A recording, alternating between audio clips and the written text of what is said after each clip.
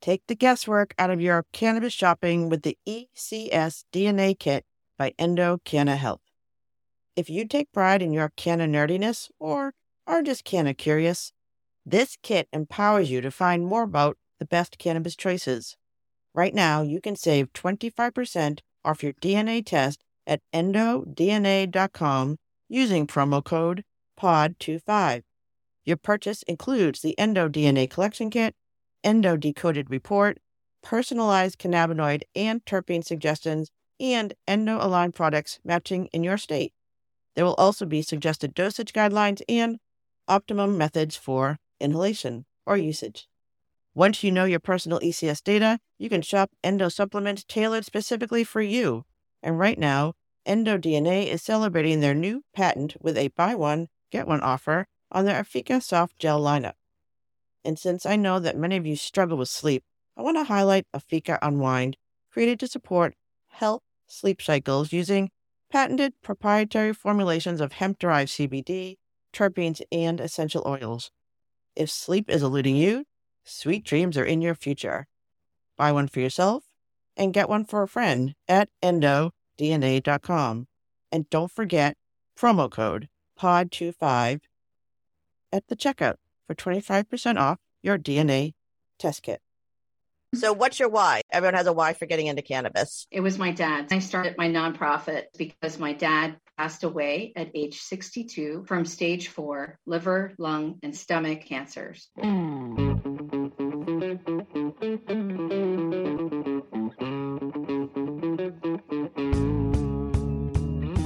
This is The Canna Mom Show, a podcast chronicling the inspiring stories of real women in the emerging cannabis industry. Your host, Joyce Gerber, mom, lawyer, political activist, has been speaking with women from coast to coast and around the world who are leaders in the revolution of cannabis and caregiving, continuing on her mission to lift up the stories of the women creating the cannabis industry by sharing their canna stories with you. So go make yourself a cup of tea or roll yourself a joint, sit back, and learn something new about this magical plant on The Canna Mom Show with Joyce Gerber. From the Tip O'Neill Studios in North Cambridge, Massachusetts, it's the Canna Mom Show.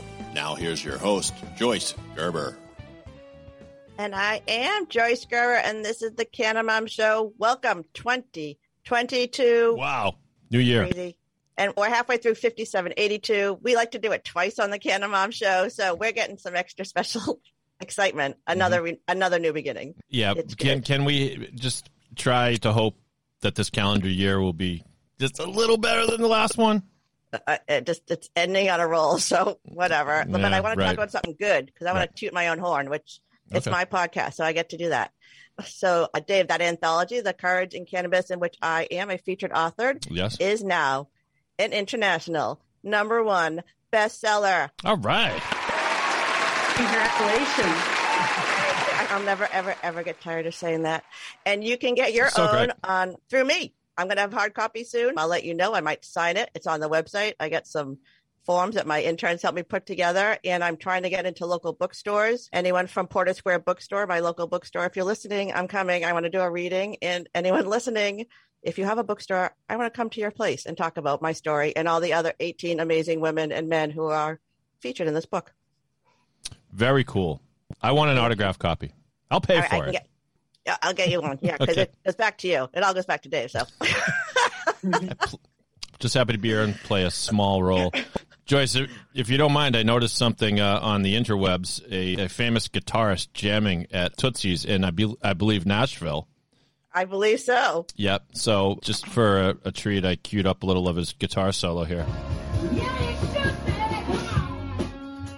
Look at that. He looks like a rock star, doesn't he? He sure does.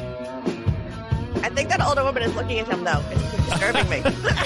Yeah, the lead singer is a, I'm trying to be kind, full-figured woman who is definitely older than Josh, but he's only 23, okay. People. He's a baby. He's a little baby. Right.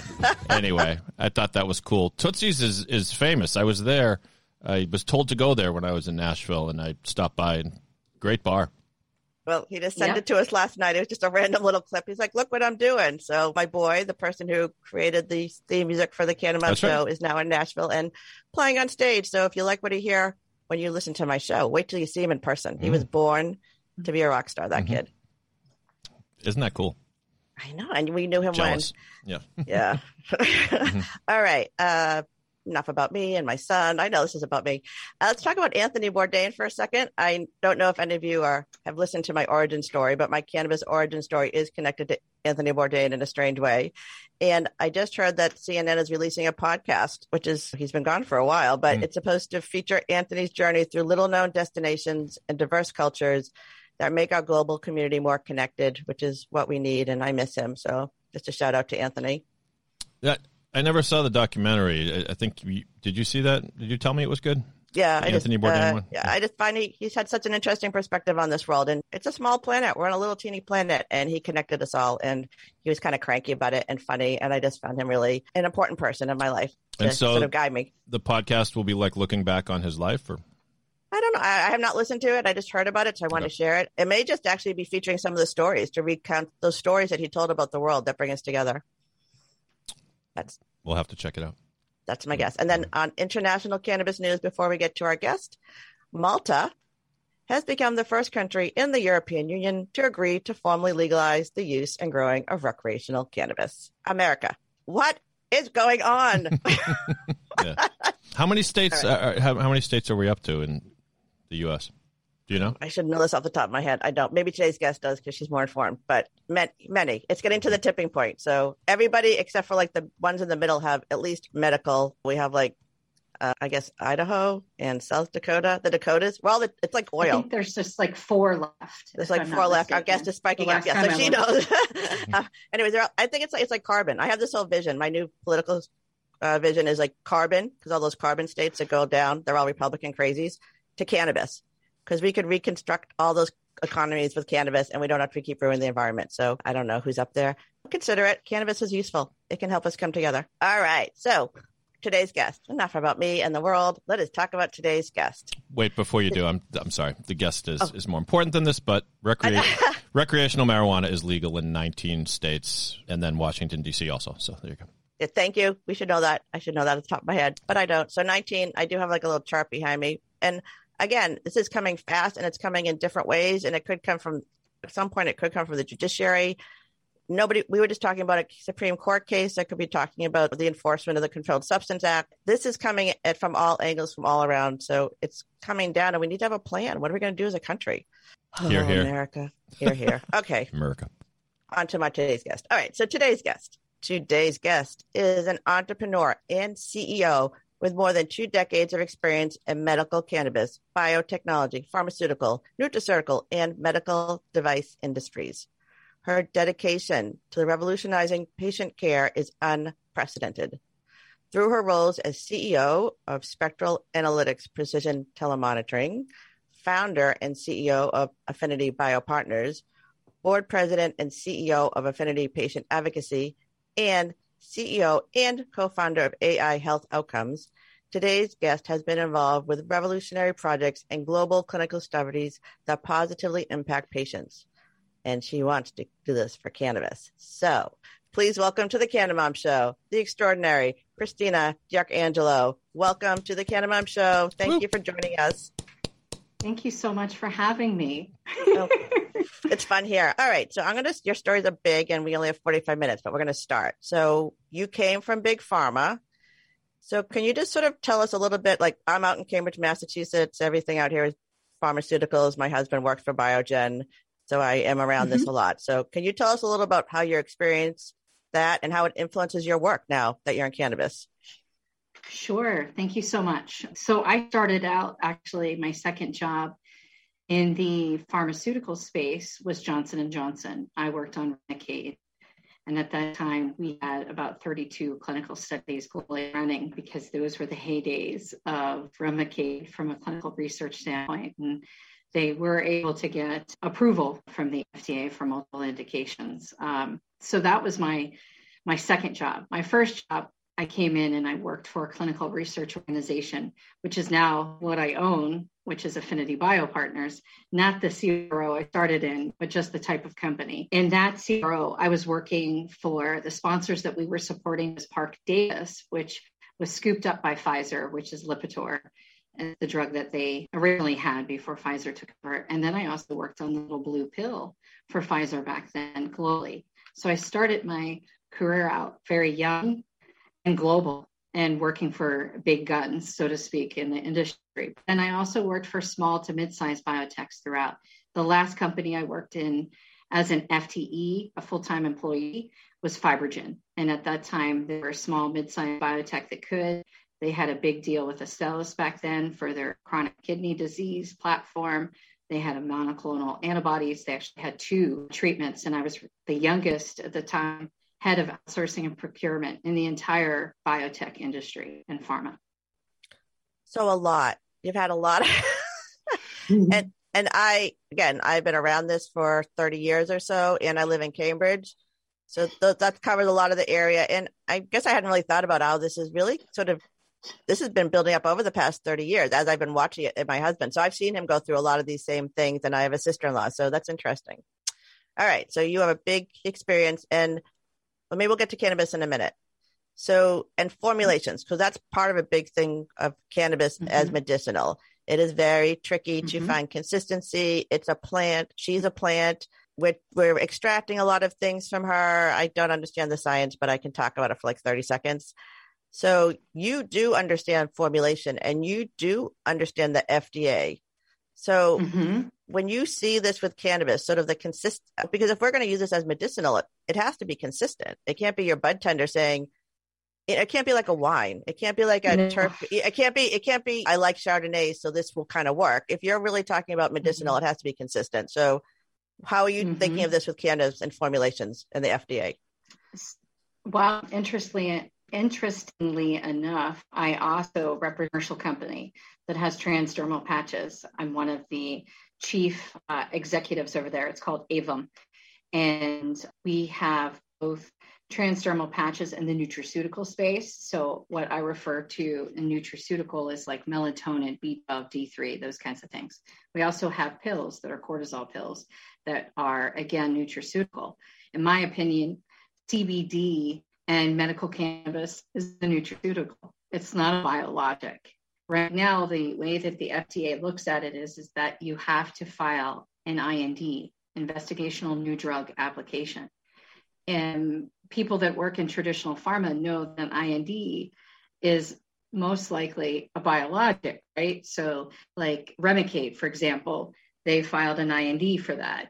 All the drugs that are out there right now that are pushing through that are biologics are typically filed as an IND.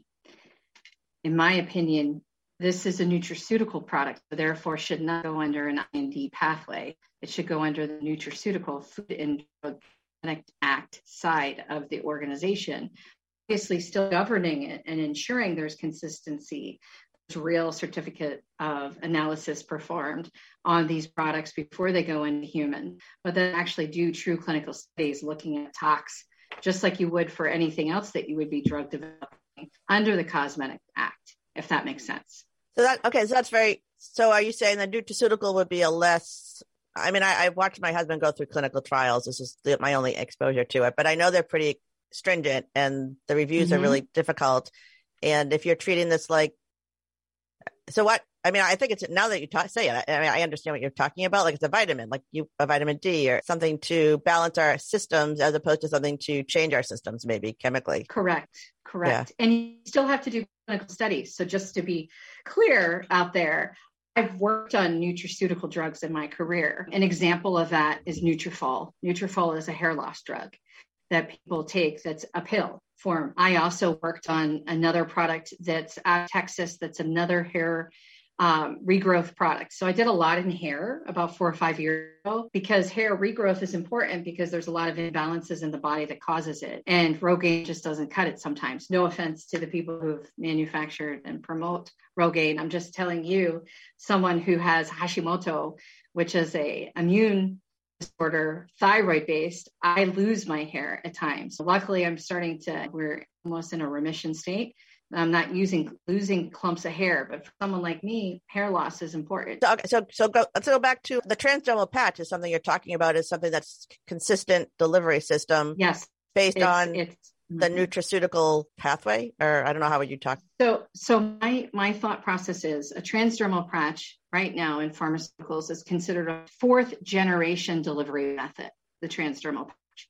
I authored a white paper this year, actually in the beginning of this year, about a transdermal patch study that we did with our patch against 13 other transdermal patches in the space to see whether or not it actually delivered the medicine with CBD and different derivatives, terpenes, et cetera, for a 24-hour period. A lot of people out there have patches, they say they last for 24 hours and they don't. Our patch and 3 others, only 3 others in the space and we just arbitrarily bought some.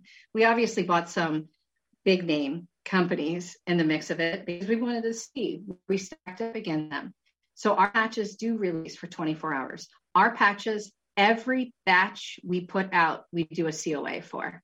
So before it goes to anybody, we test the ingredients when we get them.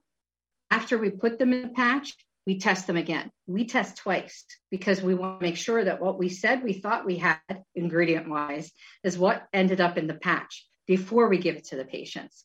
Then the other thing we do is we have a QR code that's built into our label. So a patient can merely just take the QR code, scan it on their smartphone or their computer, and automatically my certificate of analysis and all the ingredients show up immediately. Wow. Not everybody does that, as you know. So these are transdermal patches you can purchase at dispensaries? What are these? Yep, they are. They are absolutely okay. available. They're hemp-based, right? So we're well within the hemp farm bill, 0.03% or lower. But I've actually been formulating with some of our scientists different formulations in preparation for clinical studies. One is an immune boost. The reason why I developed the immune boost was because I was helping people through my nonprofit, Affinity Patient Advocacy, cancer patients, HIV patients, autoimmune patients, and COVID. Because I've been working on COVID traditionally and nutraceutically since it happened. And that's not a patch or anything like that. It's actual. All right. So you still have a bigger story. All right. So you're making this transdermal patch. You understand obviously how this works. You understand how clinical trials work. Where does Spectral come in and Dr. Donner? Yep. Where does that connection come? Yeah, sure. So Spectral Analytics Precision Telemonitoring is a telemonitoring platform that enables clinical research studies to utilize the technology. What I mean by that, it's a lot in one sentence. We have an electronic data capture, so that's EDC, and we have electronic patient-reported outcomes. So what that means is the actual subject questionnaires that participants answer as part of the research, and it's all in the protocol, so they know like that's their playbook, right? So you build the technology to back into the protocol to collect all of the data. So we're using this right now for the diabetic neuropathy study I manage and also operationalized on behalf of the client. So we're using the EDC and ePro there. But we also have bots. We have AI bots, the Canabot and the DoctorBot. We're using the Canabot right now in the diabetic neuropathy study, pre-screen subjects, and also from a patient recruitment standpoint to find the subjects that we need to enroll in our study. So how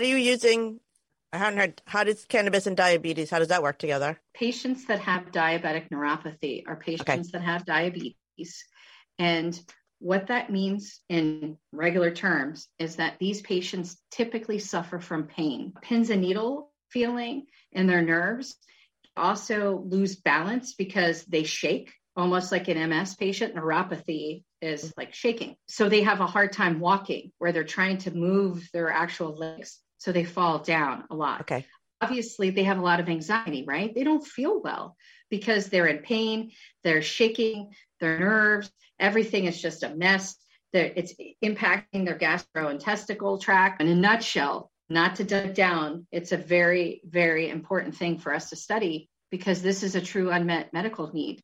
And I actually worked on diabetic neuropathy before in my career working on the cannabis side. It was traditional pharma. And okay, so how are they using it? Is it they using like a salves? Are they using tinctures? Are they using what are they using to control their pain? Or it's capsules. Capsules. It's an actual global biotech company that I can't say right now yet because they haven't even released their press release to say they're working on this study and that they hired us. But our press releases, we were allowed to send press releases out saying we're working on this DN study and all those things. There's a strategy behind why we do the things and we don't do things unless we have approval from our clients. But this is a global biotech company that's in the cannabis space and the CBD space as well throughout the world. And one of their offices is located in Pennsylvania. So this is a Pennsylvania study. There is not THC in this product at all. This is an IRB study. We're running it through, like you would, traditional pharma, through an institutional review board. The patients are consented. We have Dr. Don is our principal investigator who's running the study from a physician standpoint. And then there's a nurse that we work with very closely. Her name is Laura Serena. She's our study coordinator. And then we have a sub-investigator. So the deal is we're going to enroll 60 patients in 90 days. They'll be on treatment for 90 days. This is considered a phase 1 observational study. Because what we're trying to do is observe whether or not we're meeting certain endpoints pursuant to the way the clinical trial design occurred. So obviously pain is one of those endpoints, but we designed the study very, very traditional pharma using this product. Wow. Okay, that's huge. All right, so we're just gonna. So she knows what she's doing. She's heading it up. People are afraid of big pharma. I hear this all the time. I live in Cambridge. We shouldn't have to know who our hemp farmer is to make sure that our CBD product works. And no one should be selling this stuff at the gas station. So there's got to be some compromise place here.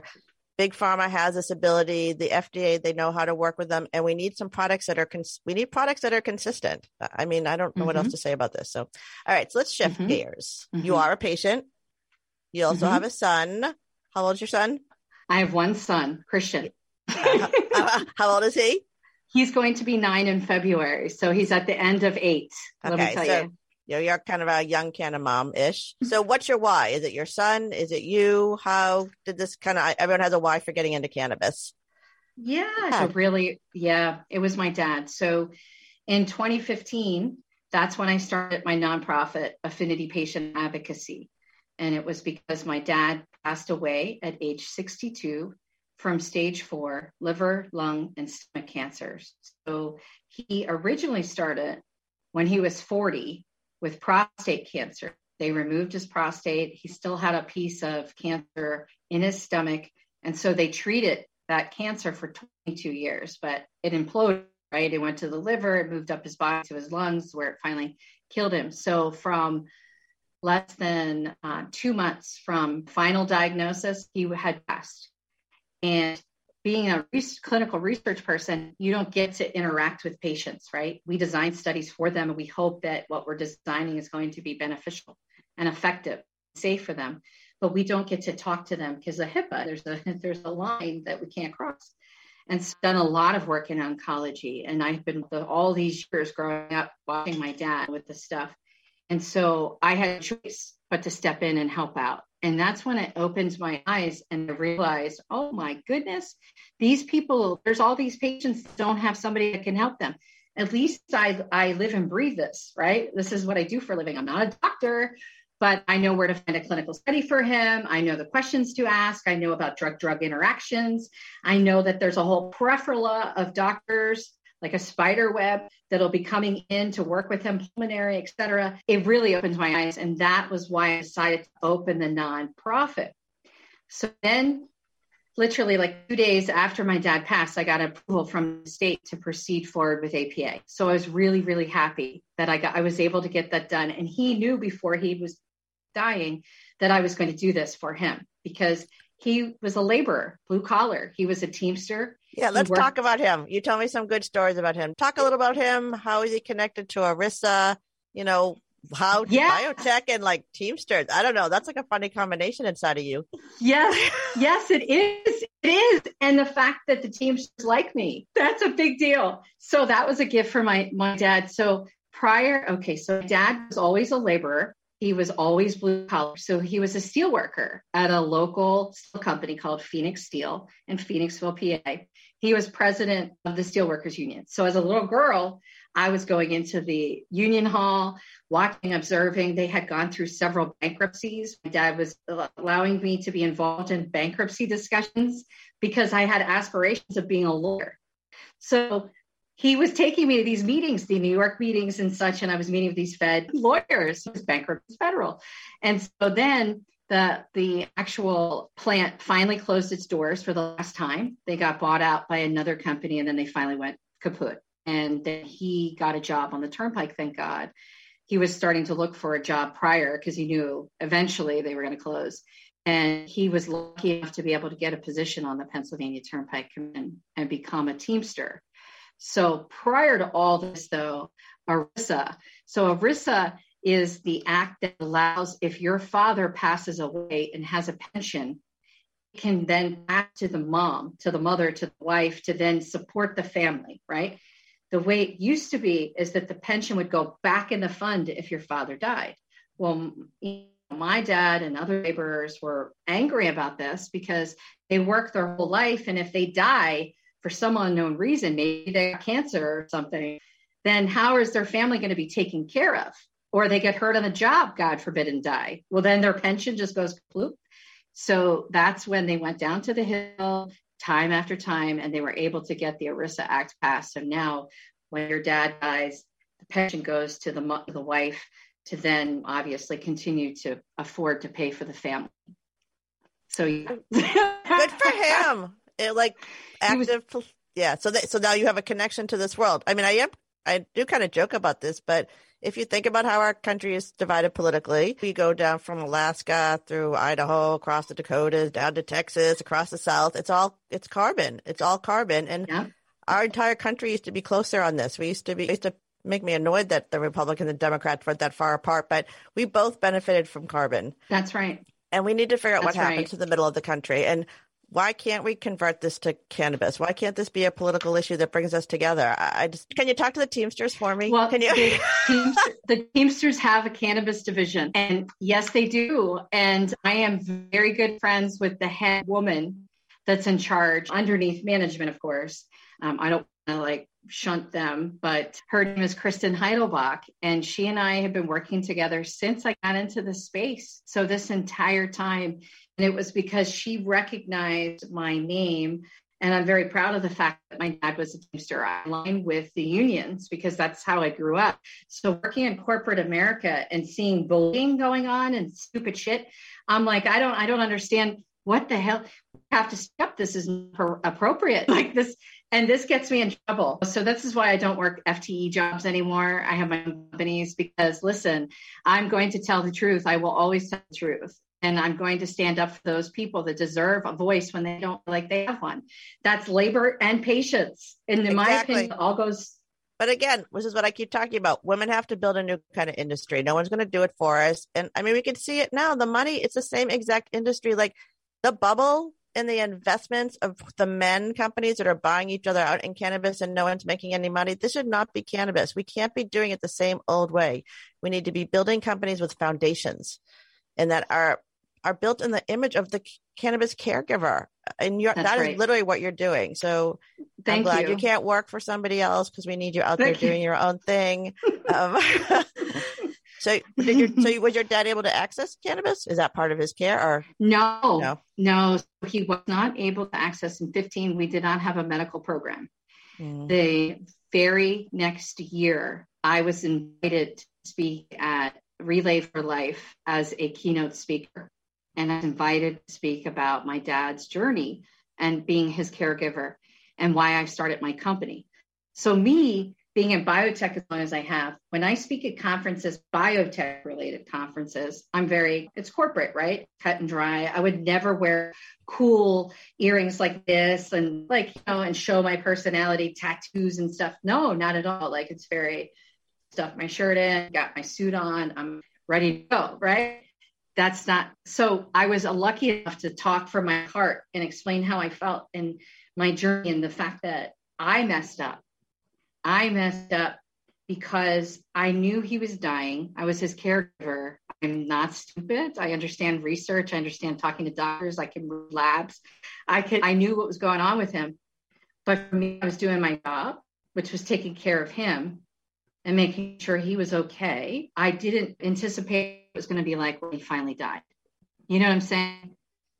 So when he died, and I was with him, up until the nighttime, and then I had to go to a board meeting for a nonprofit I sat on, which was the alumni board president for the school district I went to as a kid. He passed away at like 9:30 that evening, but his obituary reads the next day, because by the time hospice came out there to, do their paperwork, it was the next day, but he had passed on 10:13 in the evening. So when I talked about all this stuff, people were recording me speak and sharing it on social media, which is fine. But what happened was a grower out on the West Coast reached out to me and said, I need you. I want to turn my grow into a good manufacturing process grow. I want you to do clinical studies. I know you can do this because you have this biotech background with 20 some FDA approved drugs under your belt from a career standpoint of working on these things. You can help me. So if it wasn't for that and that struggle I had with my father and just finally being free and discussing exactly how it all played out, that's how I got into cannabis. And it really was like, chink, yes, I can do this. And I was criticized. Of course you were. I mean, again, it's just this idea that the women I'm meeting in the industry are using their powers to transform this industry because they have had a moment like yours. Heal yourself. But you understand this. I'm still in the world of love, kindness, goodness, and hope, which I appreciate. But I come from a world of law. I live out here in Massachusetts, in Cambridge. I know about biotech, pharmaceuticals. I know this has to be elevated to a more consistent. It's going to get bigger. So we need to understand the language of that world, but you can do it a little bit differently because you understand it. And I just like, that's so great. And we need women. I mean, the thing is, women are doing it differently. Men are welcome in, but no one else is going to do it for us. And I just love that you're doing this. So you're also a caregiver to a child. So how do you talk to your son about cannabis? What does he know about it? Yes. So, and prior to him, and you alluded to this, I became a patient in 2018. Mm-hmm. So when I had my first diagnosis in 18, it was the Hashimoto, and it was February 18 when we figured this out. And so I thought, okay, I'm supposed to be taking this traditional pill for my thyroid, but I'm really interested in like CBG, CBN, CBD, and some terps, like, because I'm a researcher, right? So I started looking into, I had been in the space, so I'm being educated. I'm seeing research studies. I'm working on them. So, okay. So I started taking a tincture I bought, and it was helping me, believe it or not. So by August, I noticed I was dropping weight because I gained a lot of weight. Like I've lost about 150 pounds since 18. Wow. So like I don't even look anywhere near the weight. And I have to watch though my weight all the time because that's an indication that I relapse if I see a spike in my weight. And so it's not me being petty. That's what happens when you have a thyroid disorder. You got to stay on that scale and figure it out. You can't just forget about it. Data. Turn a blind eye. Yeah. Right. I'm a metric person. So it's not me being like, oh, I gained a pound. I don't give a shit if I gained a pound. But if I see now I've gained 10, there's a problem, something's wrong. If my hair starts falling out again, and I've got you know what I mean? So anyway, so I started doing that. And then in the summertime, I was having a lot of pain. And I'm like, wait a minute, my thyroid levels are normal. I'm back to normal limit when I was 4 times the normal limit. It was terrible. That's how, I'm lucky nothing worse happened to me, right? And started going through all the tests again. Second time in 1 year, I'm being tested for the big C. My dad died very early, started at 40. I was past 40, so they were worried. And so that's when I found out I had the fibro. So I got a medical card for the program. So I started taking Rick Simpson oil, RSO, at nighttime for anti-inflammatory issues. And that's what I do now. I do that at night. I wear one of our patches and I take a 1-to-1 tincture every morning, and that helps me. Now, does that mean I don't microdose during the day with stuff? Sometimes I have to. Yesterday, I fell down. You know how we're talking about neuropathy? My legs were unstable. I don't know. And I fell down 4 steps, and the stairs are like this. So it scared the shit out of me. And I'm a single mom with my son. So I bumped my elbows, and it kind of put me off all day, like up here, because I got scared. And I was like, my God, I could have. So stuff still happens. I'm not going to be cured, but does it help me? Surely it does. Yes. So he knows it's mommy's medicine. He knows that much. Yeah. Okay. Yes. And so then my son, he has 6 mental health developmental disorders. I kind of knew, like, when he was 2, there was a problem because he would bite people in what is it, daycare. That's what, because we always said school. So he got his mindset that we go to school. But anyway, he was biting kids at 2 because he couldn't verbalize full sentences yet, 2 years old. So he became frustrated and he would bite these kids. Like, he was like a mercenary later. He would just woof right in and bite people. I'm like, shit, he's going to get kicked out of daycare. Like, something's wrong. So we started working with my adopted Persian mom. She's a homeopathic. So we started doing homeopathy on him at 2 to try. And I was married at the time to his dad. And we're trying to, like, figure out what's going on. So as I was observing throughout the years and then got separated from my ex-husband, our son started going to therapy. The therapist started noticing things. Thank God I wasn't the only person, and the teachers are not the only people. We got him tested, and that's when things started popping up. So I wasn't surprised. I knew something was wrong. My mom has a big mental health, medical history background, like big time. Her mom, her brother, my dad's side. So we've got a lot of mental health, and my ex-husband won't admit it, but his family does too. So it's a denial thing. And I have anxiety. So it's like, listen, this is okay. We're going to work through this. I'm a researcher. I'm an advocate. I've got people I could call. Dr. Donner was involved all the time. He's a physician. He's an ER doc by training. He's a wound care doc. He's a hyperbaric doc, and he does medical cannabis. He's a Superman as far as I'm concerned. He's my peanut butter to me, jelly. We're like peanut butter, and that's what we always say. We're like peanut butter and jelly, just doing things. So seriously, like that. No, it's good. I mean, you have a team again, like this whole parenting thing. I have a kid, like my musician son, who we just highlighted at the beginning, I was very anxious. I did not use cannabis. He was very anxious. We got in lots of fights. He uses music. Like, that's literally how he uses, and he has used cannabis to calm himself before I had my epiphany and had the awakening. But again, he would have been put on medications, except he literally wouldn't take them. Like, that was my son's the era where they gave all the kids, they were all medicated, and my son would literally spit it out at them. So I was like, I don't know what to do, but thank God he spit it out at them. Yes. Because I mean, I don't have Christian on traditional meds. Yeah. Now, I'm not saying that some parents I don't judge you. Okay. Do whatever you have to do to make sure your kid's okay. Whatever. It's this way or no way. But alternative, this is what I say. It should be part of the package of options for people to use, because they don't have, these pharmaceuticals are amazing and powerful and they transform lives, but they are also, when our young people are having to get off them. And I've seen that. My son's 23. It's just like, it's a whole generation of these kids. So, and they talk to me about this now that I work in this industry. I find that really interesting because I understand it. Right. We originally formulated one patch for him, and we didn't see the best outcome as far as like focus and things and anxiety. So then I decided one day, what the heck? I take the immune boost every day. Again, has no THC. It's isolate with terpenes.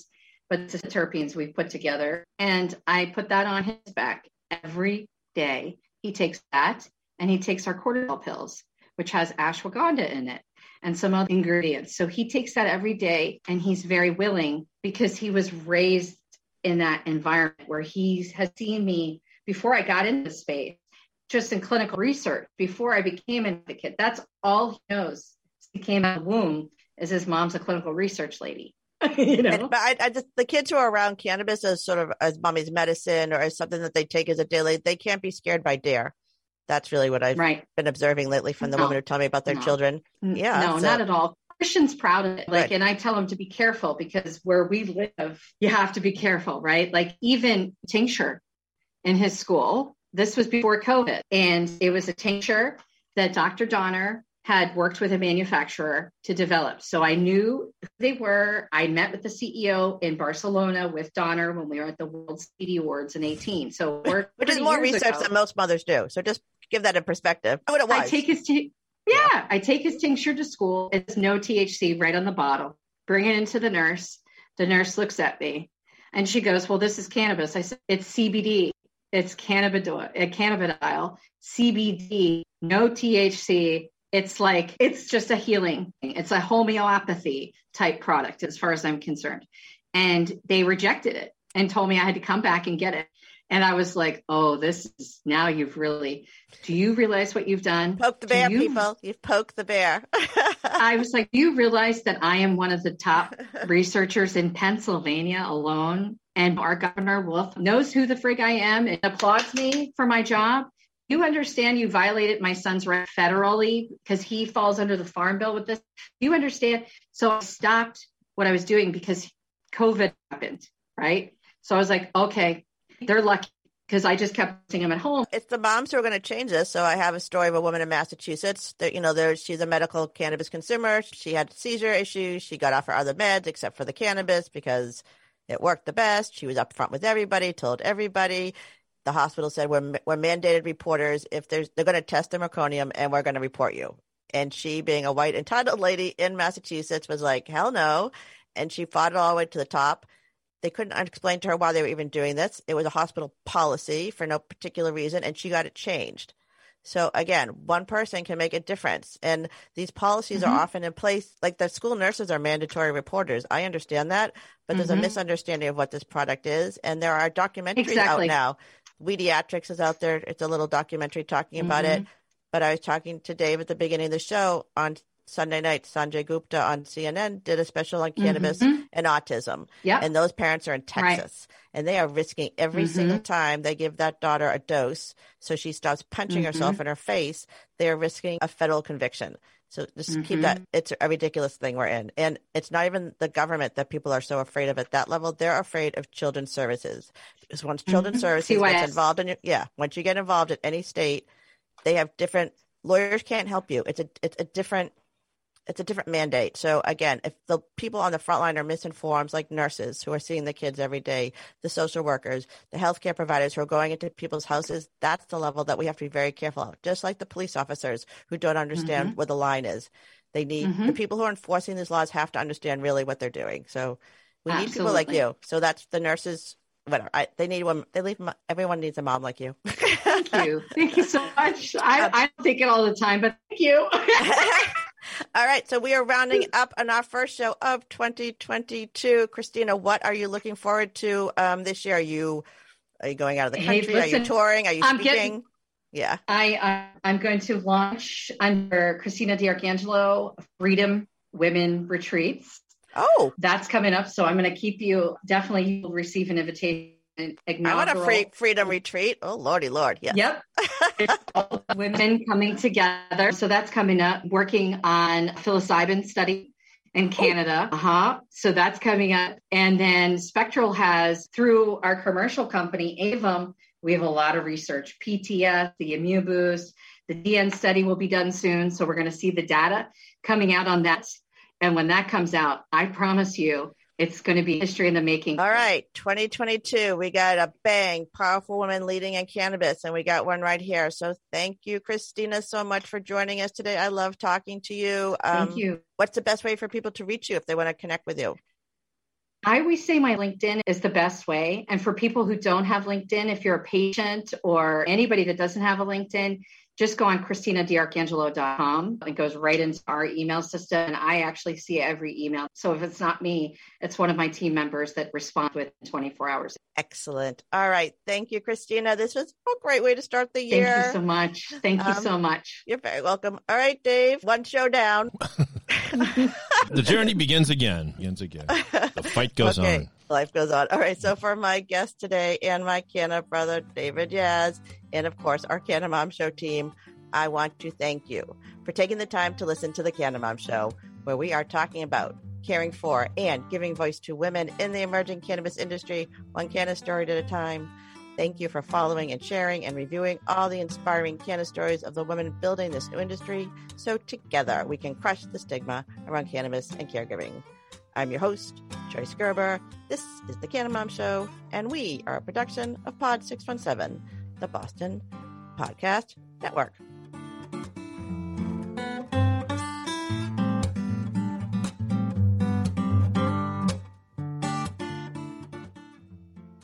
Thanks for listening to today's show. To check out more great cannabis podcasts, go to podconnects.com. Here's a preview of one of our other shows. Hi, my name is Kira Reed, and I'd like to invite you to be inspired by the women who are leading in the cannabis industry. Each week, we will discuss empowerment, leadership, and what it means to be a woman in charge in marijuana, hemp, and CBD. As the founder of the Women Empowered in Cannabis community, I have had the great pleasure to get to know many brilliant and talented women who are CEOs, executives, politicians, advocates, and community leaders that are focused on creating a cannabis economy that is just, fair, and equal. We'll learn how these women make decisions, how they navigate a predominantly male industry, and what they're doing to level the playing field for women. I hope you'll join us.